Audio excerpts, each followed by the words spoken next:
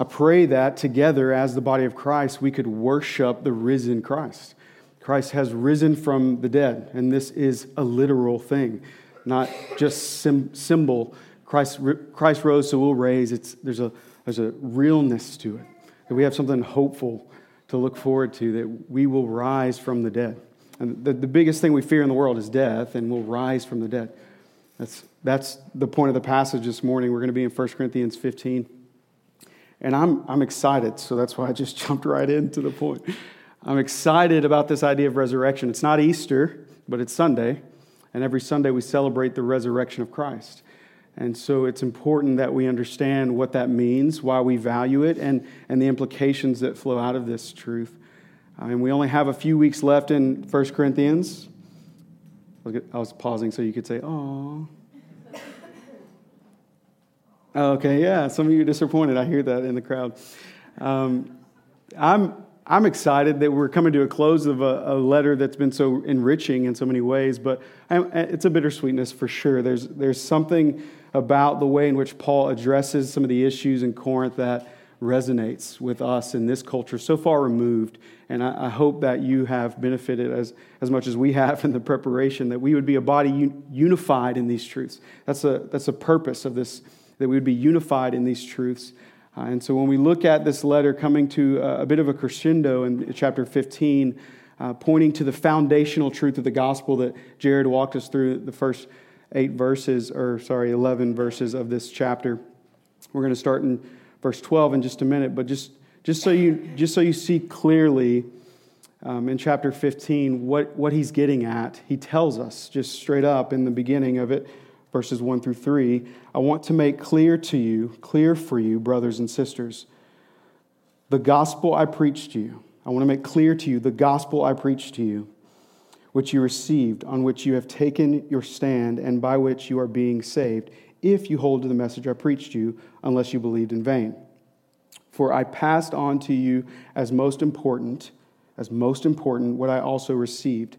And here it is, as simple as we can make it.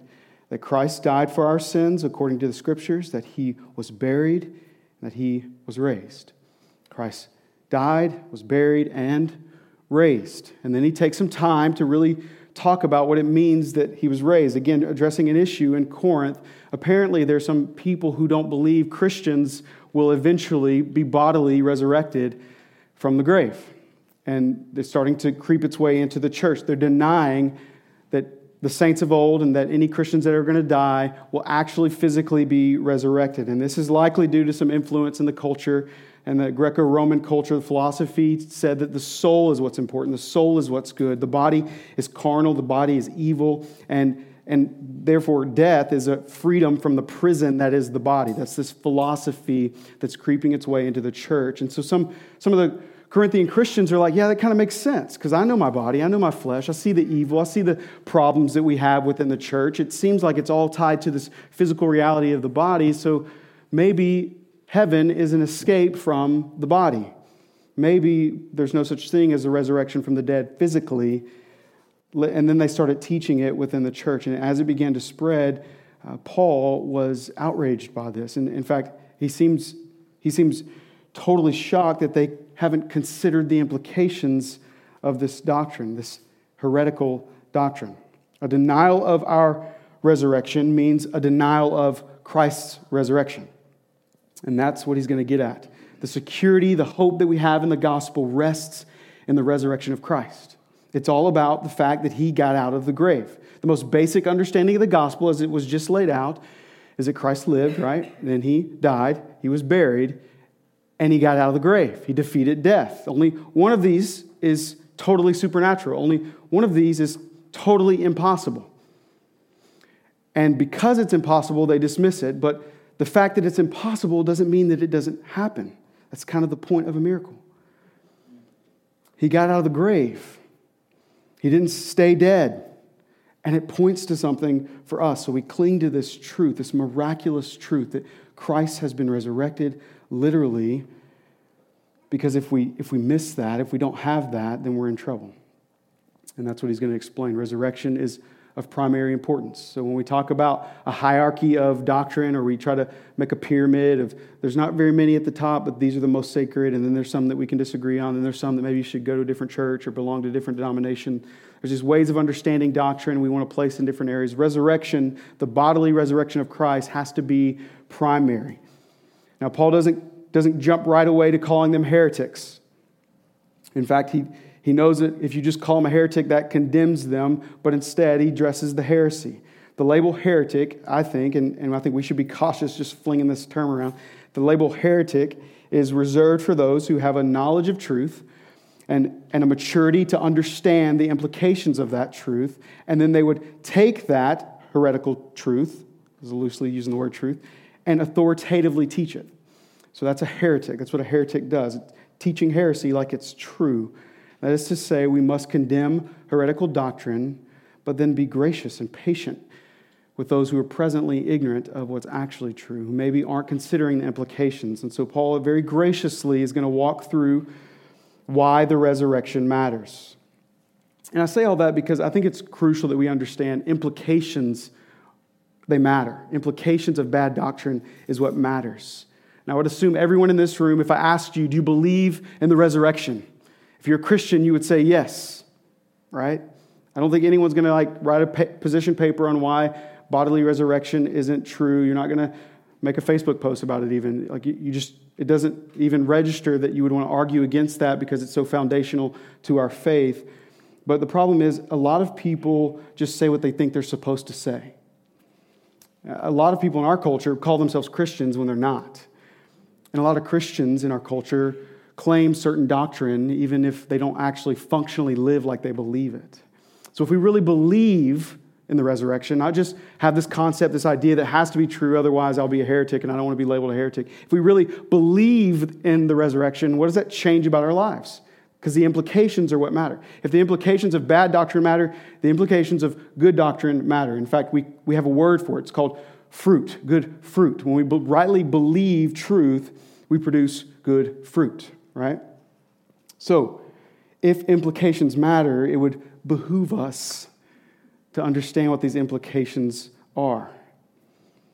And I mention all of that because I'm more and more perplexed at the divisions in the church around doctrine, around doctrinal issues. And I'm grieved by it because I don't want to see the church divided. And I know that there's heresy that must be condemned, but I would like us to be more gracious to our brothers and sisters who are believing heresy, to call them to truth again and again, because we don't really have the authority to condemn anyone.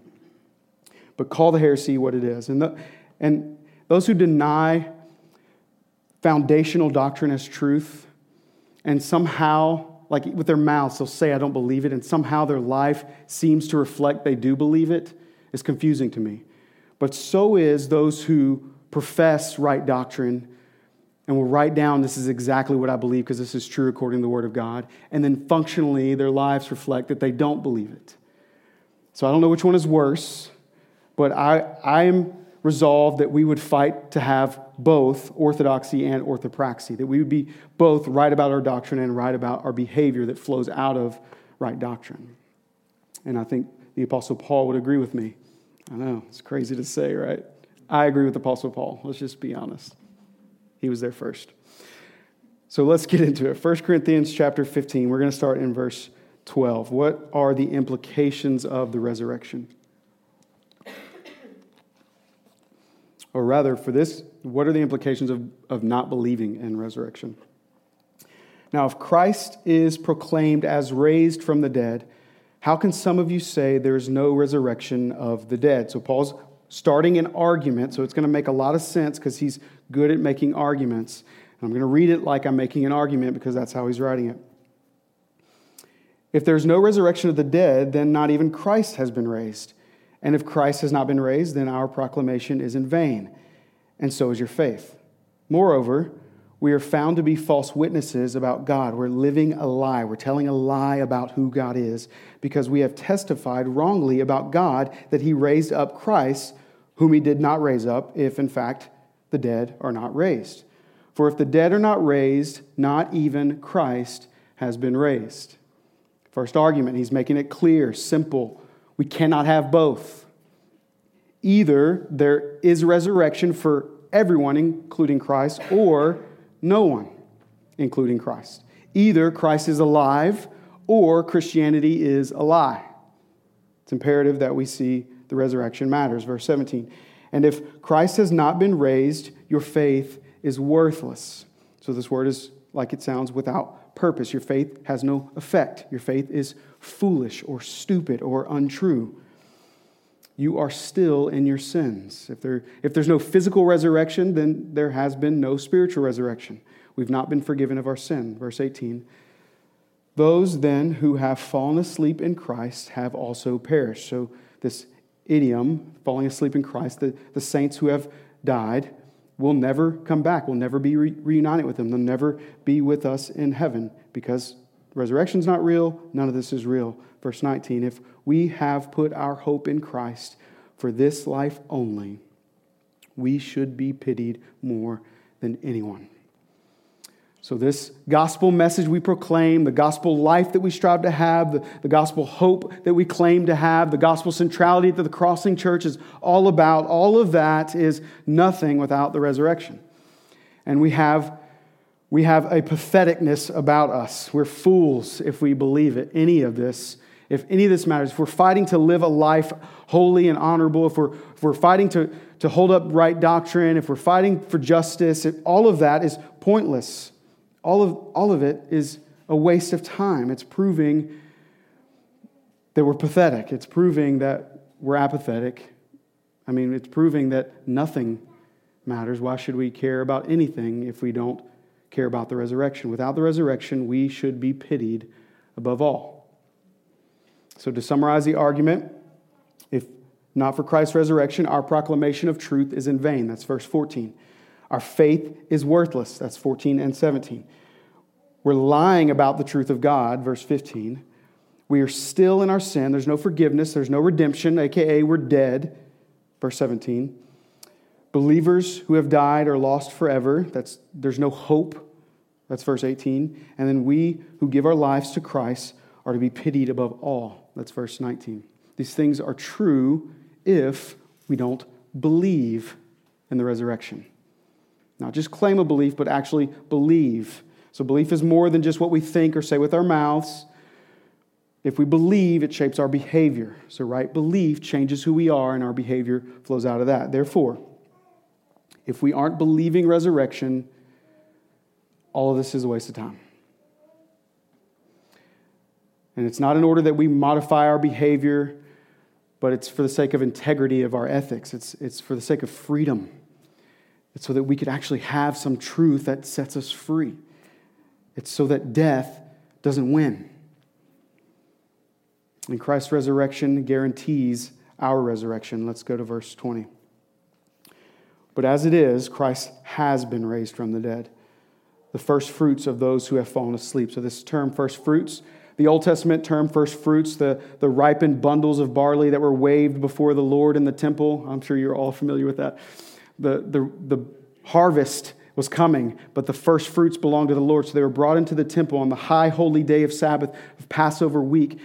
We coincidentally call this day the day after the high holy day of Sabbath week, or of Passover week, is Sunday. It's Resurrection Sunday. That's the Lord's Day. Passover came when Jesus was here. He was crucified and he was risen on Sunday, the first fruits of the harvest. So the purpose of this term first fruits, the first crop of the harvest being given to God, is to show his ownership over the entire crop. It's the concept behind tithing. You give a portion of your first fruits. You give a portion to the Lord because all of it's his. So the implications of the first fruit is that there will be more. Jesus is the first fruit. Therefore, it's proof that a harvest is coming. There's hope for us. Because Christ was risen, we have hope that we too will be risen. He's been offered up to the Lord, and we will belong to the Lord. He is the first fruits. We are the harvest. Verse 21.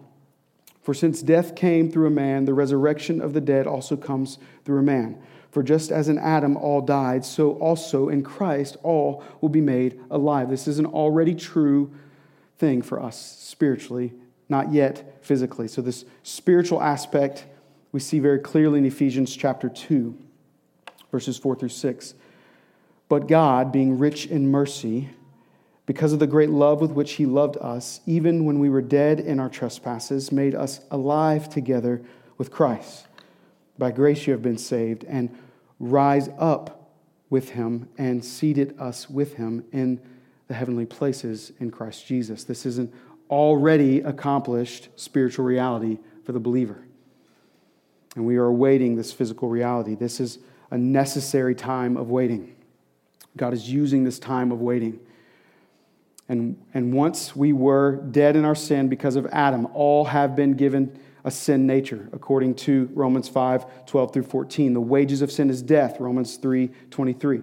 In Christ, all have been affected by this grace and given life. That's Romans 5, 14 through 21. And this means all who will come, and all going back to the garden, all who haven't existed, all who currently existed, and all going all the way back to Adam and Eve, are covered by grace somehow.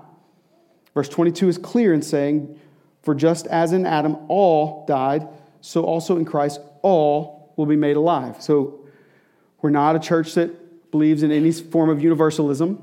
I'm not saying everyone's going to be saved, because again, what's the point? Yet somehow all are dead because of Adam, and all will be made alive because of Christ. And I think that we can easily see all of this tied to the cross because it's the center of everything. So what we're speaking about here is not a saving grace or an atonement that is for all, but because his atonement is particular for those who believe. It's clear elsewhere in Scripture. So when we're talking about all, we have this common grace that applies to all. So this too was purchased by Christ on the cross. It allows men, even atheists, to their dying breath, breathe. We have life. We have things to enjoy. There's goodness in the world that benefits everyone, even the unbeliever. This is all because of God's grace that was also purchased on the cross, along with his grace that saves. Now, this goodness available to all unbelievers ends when they die.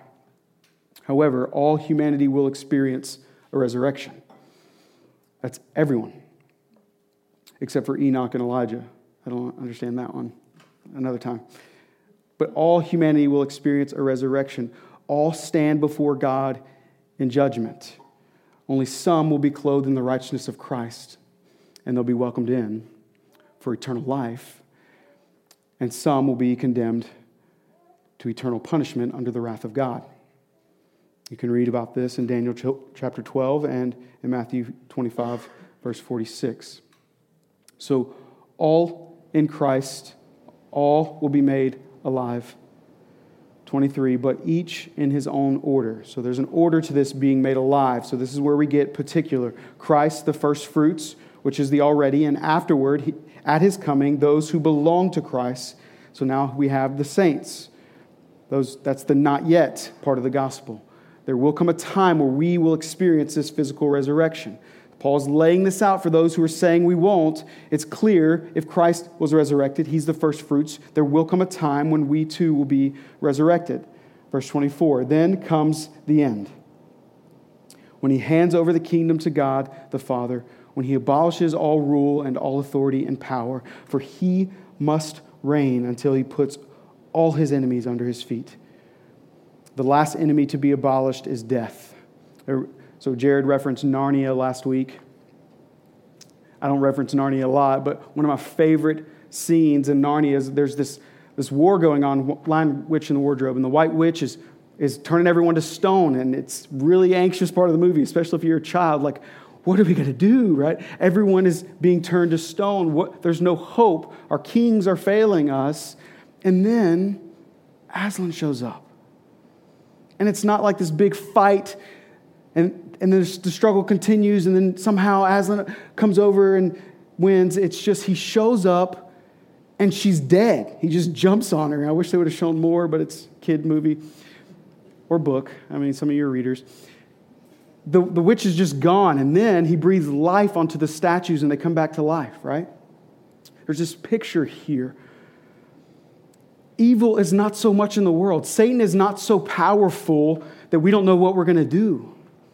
Death has already been conquered. It's been left in the grave. Sin has no hold on us. There's this alreadiness about it because Christ has been victorious over sin. He's got the victory. It's his. When he shows up, it's just over. And he locks up the beast and he breathes life. And death is once and for all abolished. Something to celebrate there, right? Amen. Unless you don't believe in the resurrection, then it's all pointless. Verse 27, for God has put everything under his feet. There's this picture in my head of Christ ascending into heaven just before the ascension, after the resurrection. He says, I have all authority. It's all mine. It all belongs to me. Everything else is underneath me. And God has put everything under his feet. There's this temptation here to go immediately to eschatology and try to think of, okay, well, the millennial reign is in here, and you can apply it that way. I'm just not going to rush to do that. This passage is about resurrection, and I want to keep the main thing without getting lost in the eschaton. So what's most clear here is that Christ rules over his enemies. He's finished the work in his crucifixion, in his death. He has finished the work, and he has abolished the final enemy, death, in his resurrection. The tomb is empty. He is alive. The kingdom is here. The kingdom is his. Jesus is king. He's always been about his kingdom. His first sermon was about the kingdom. His last sermon was about the kingdom. And tons of parables in between were about the kingdom. It's here. It's now. It's working. It's moving. It's spreading. And he spoke about it as if it was an already kind of thing and a not yet future glorious consummation of things to come. And so I think it's right for us to live in that tension. So when you're faced with the question over the dinner table that so many people want to talk about, are you a pre, post, or amillennialist? I think it's okay to just say, I don't know. If you want to pick, then pick and then defend it. You can. I've written defenses for all of these. Maybe.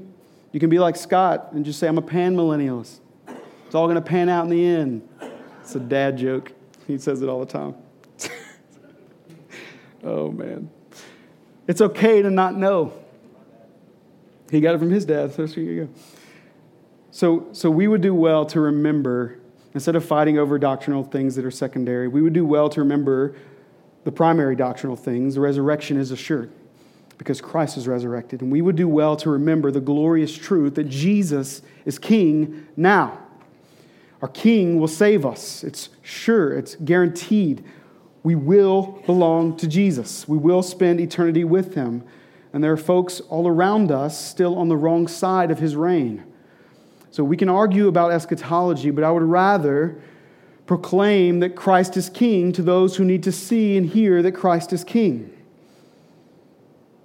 And we testify of his goodness and we proclaim his gospel. For God has put everything under his feet. Now, when it says everything is put under him, it's obvious that he who puts everything under him is the exception. When everything is subject to Christ, the Son himself will also be subject to the one who subjected everything to him, so that God may be all in all. This is a clarifying statement that's kind of confusing.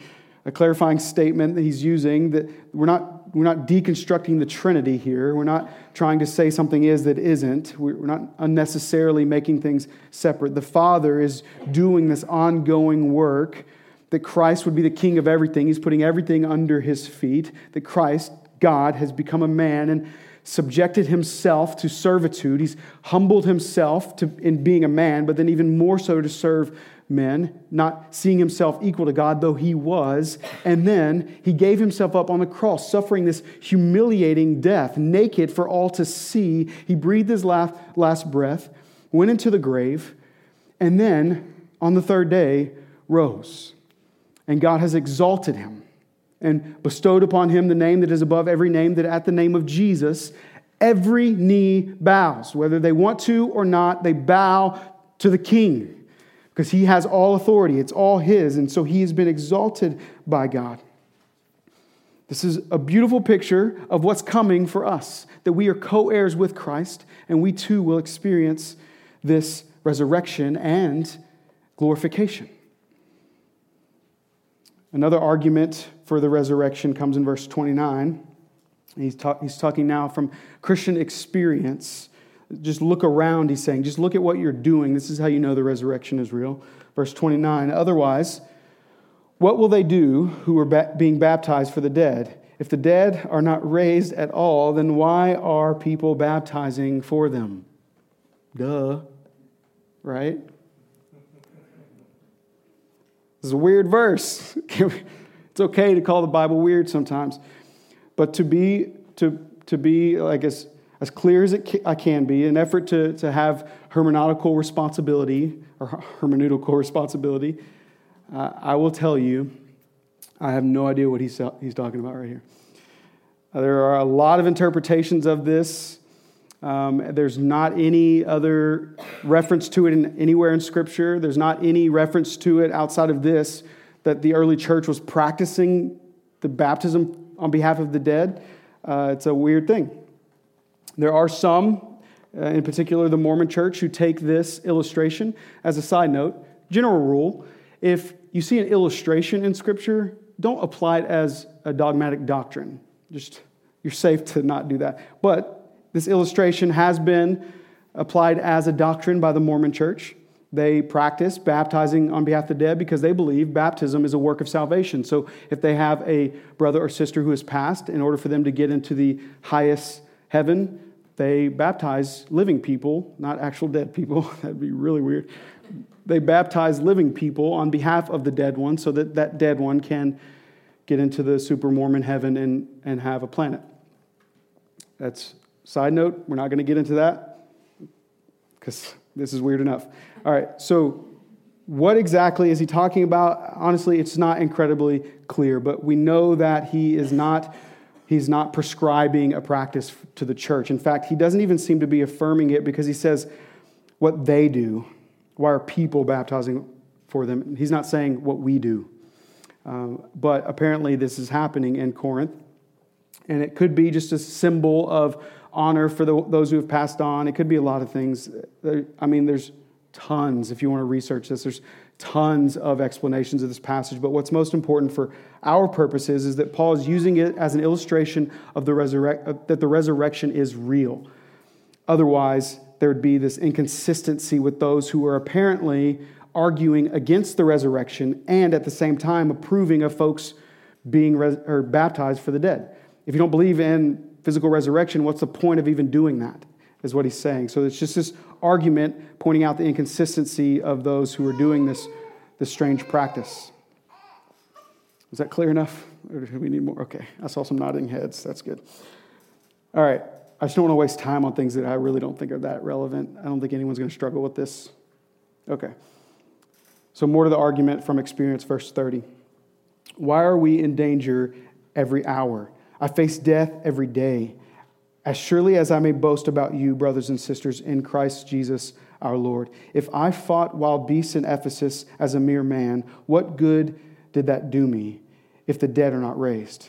Let us eat and drink, for tomorrow we die. He's saying, if there isn't resurrection, what are we doing? Why are we risking our lives? There's a threat to those who proclaim to be Christian, but if we don't even believe this foundational truth of the gospel, why are we wasting our lives for this? Why are we sacrificing anything? Why are we enduring suffering? Why are we standing for the truth? Why are we fighting for justice? Why are we risking our reputation and our livelihood? Why are we holding up in our culture today? Why are we holding up these truths if the resurrection isn't real? Why are we fighting against a culture that would shame us and call us bigots if the resurrection isn't real? I mean, YOLO is what he's saying. It's you live only once is this quote here. It's an Epicurean idiom. Let us eat and drink, for tomorrow we die. Paul's saying, live your best life. Live it up. Go party.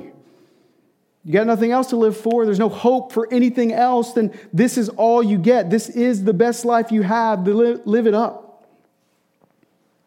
There's no hope without the resurrection. Now, it seems that not only are they believing in this false doctrine, but it's affecting their morals. In fact, they are living immorally. They're living apathetically. And so he also writes in verse 33, do not be deceived. Bad company corrupts good morals. This is another Greek quote, but this one's being used to emphasize truth. Bad company corrupts good morals. Come to your senses, literally sober up and stop sinning. For some people are ignorant about God. I say this to your shame. Now, it's a shame because we're talking about a people who so deeply value knowledge, but they apparently don't even know God. Church, Jesus is alive, and that matters. It's what makes the gospel good news. We have a hope to be resurrected, and that matters because that robs any power that anything could have over us in this life. You can't take anything from me if you can't take my resurrection. I'm going to die, yeah, everyone's going to die, but I'll be resurrected. It's just a phase of life. There's hope for us because of the resurrection. So the resurrection is good news because he is the first fruit of the harvest. Verse 20, proof that we'll rise. The resurrection is good news because the curse of Adam is broken and we're not dead in our sin. Verses 21 through 22. The resurrection is good news because all enemies are under the feet of our King. All of them. Verses 24 through 28. And the resurrection is good news because we need not fear danger nor death. We can risk it all. We can sacrifice it all. In fact, we know God because of the resurrection and will never know death because of the resurrection. That's verses 30 through 34. So in application for us, belief in the resurrection affects our behavior. So we fight for it not because I think any of you are struggling with whether or not it's real. We fight for it because we must believe it, and our belief in it changes our ethics. It changes our evangelism. It changes our behavior. Our lives here matter. What we do matters. How you live matters. And this is not a place for waiting on eternity like you're at a doctor's office. Like you have to go to this appointment. You're sick or you have a fracture in your foot or whatever it is. You have to go and you have to suffer this waiting in the waiting room, reading these magazines you don't really want to read, this begrudging submission to this system because that's your only hope. You got to go wait on the doctor because he's going to heal you with his magic. I don't know why I said magic. It's not this idle, obligatory, begrudging waiting. It's much more like waiting on something that you long for. It's much more like this anticipation of something beyond your imagination. It's going to be satisfying. It's going to give you peace and joy more than anything in this world could offer you. There's this waiting that we're doing, but we have hope in the waiting. October 24th, 2010, I entered into a weird, already not yet phase of life. I took Amelia to El Chico's, R.I.P. Those quesadillas, man. That's what I had that night. And she was dressed nice. I was dressed nice. It was my birthday, so we went to El Chico's. That was our first date, so I was like, let's go to El Chico's. That wasn't our first date. That's where we went for our first date. So then we went back to campus. I lived in the BCM at the time. Again, RIP.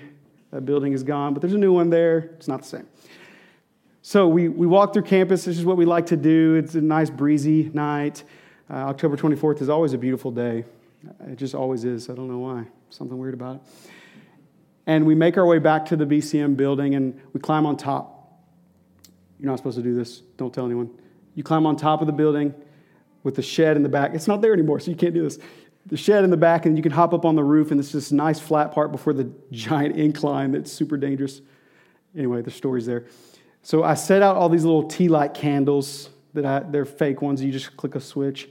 And then I had some sparkling grape juice because she really likes that. And she was like, oh, it's your birthday. Why are you doing all this? And I was like, I'm just romantic. And then I had this journal that I had written in all summer because I worked at a summer camp and I didn't get to be with her. And I wrote this journal to her all summer, and so I gave that to her. And then I said, I have one more thing. And I took out of the bag that was stashed all the goods in a box with a ring in it. And she was like, whose ring is that? I was like, it's your ring. No, it's not. Whose ring? Argument went on for a little bit. To this day, we argue about it. It's really your ring. I'm just kidding. So eventually, she was convinced, okay, this is my ring. What does this mean? And I proposed and entered into what we call engagement, right?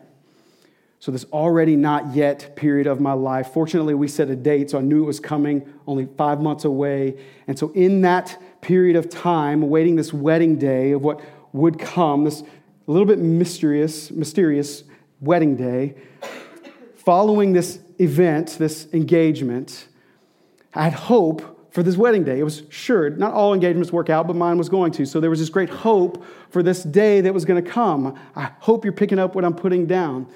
I started working out more. I started getting in shape physically. I know you're thinking you were never in bad shape, Kendrick. Stop. Okay. I started getting in better shape physically. We started doing premarital counseling so I could get ready emotionally. And I started being much more intentional in the time I spent in the Word of God because I wanted to be a good husband and I needed to be well spiritually. And I devoted myself to something because I knew something was coming that I wanted to be ready for. Not only that, but I also stopped flirting. I was a bit of a flirt in college. Don't ask Jacob Hudson about it. He's here to just ignore that. I don't know why I told you to ask him, not to ask him. Just don't. Anyway, I'm not who I was in college. So I put that behind me because I saw something, Amelia, who would be mine, and I wanted to be hers, and I wanted to be a good groom for my bride. And there was this waiting that was happening. And that waiting period changed my behavior. And this engagement, this event of the past, made me look forward to this mysterious, highly anticipated day of the future because our present is affected by the things that happened in the past and the things that we hope for in our future. So when we think about our spiritual resurrection in Christ and when we think about the physical resurrection of Christ, we have great hope to consider our future resurrection. Though you can't get your minds around it, we don't really know what that's going to be like. We can't imagine what the presence of God will be like, what a body without sin, affected by sin, is going to be like. We can't imagine a world where sin and evil doesn't exist. We can't imagine a second without a selfish thought. Somehow that will exist, and we can be greatly hopeful because it's for sure. And the hope that we have in it should affect our behavior, aka implications of believing in the gospel, implications of believing specifically in the resurrection. Now, I can't help but wonder, how did the Corinthians get so far from this truth? How is it that they believe or claim to believe the gospel, yet refuse to believe this foundational truth of the gospel?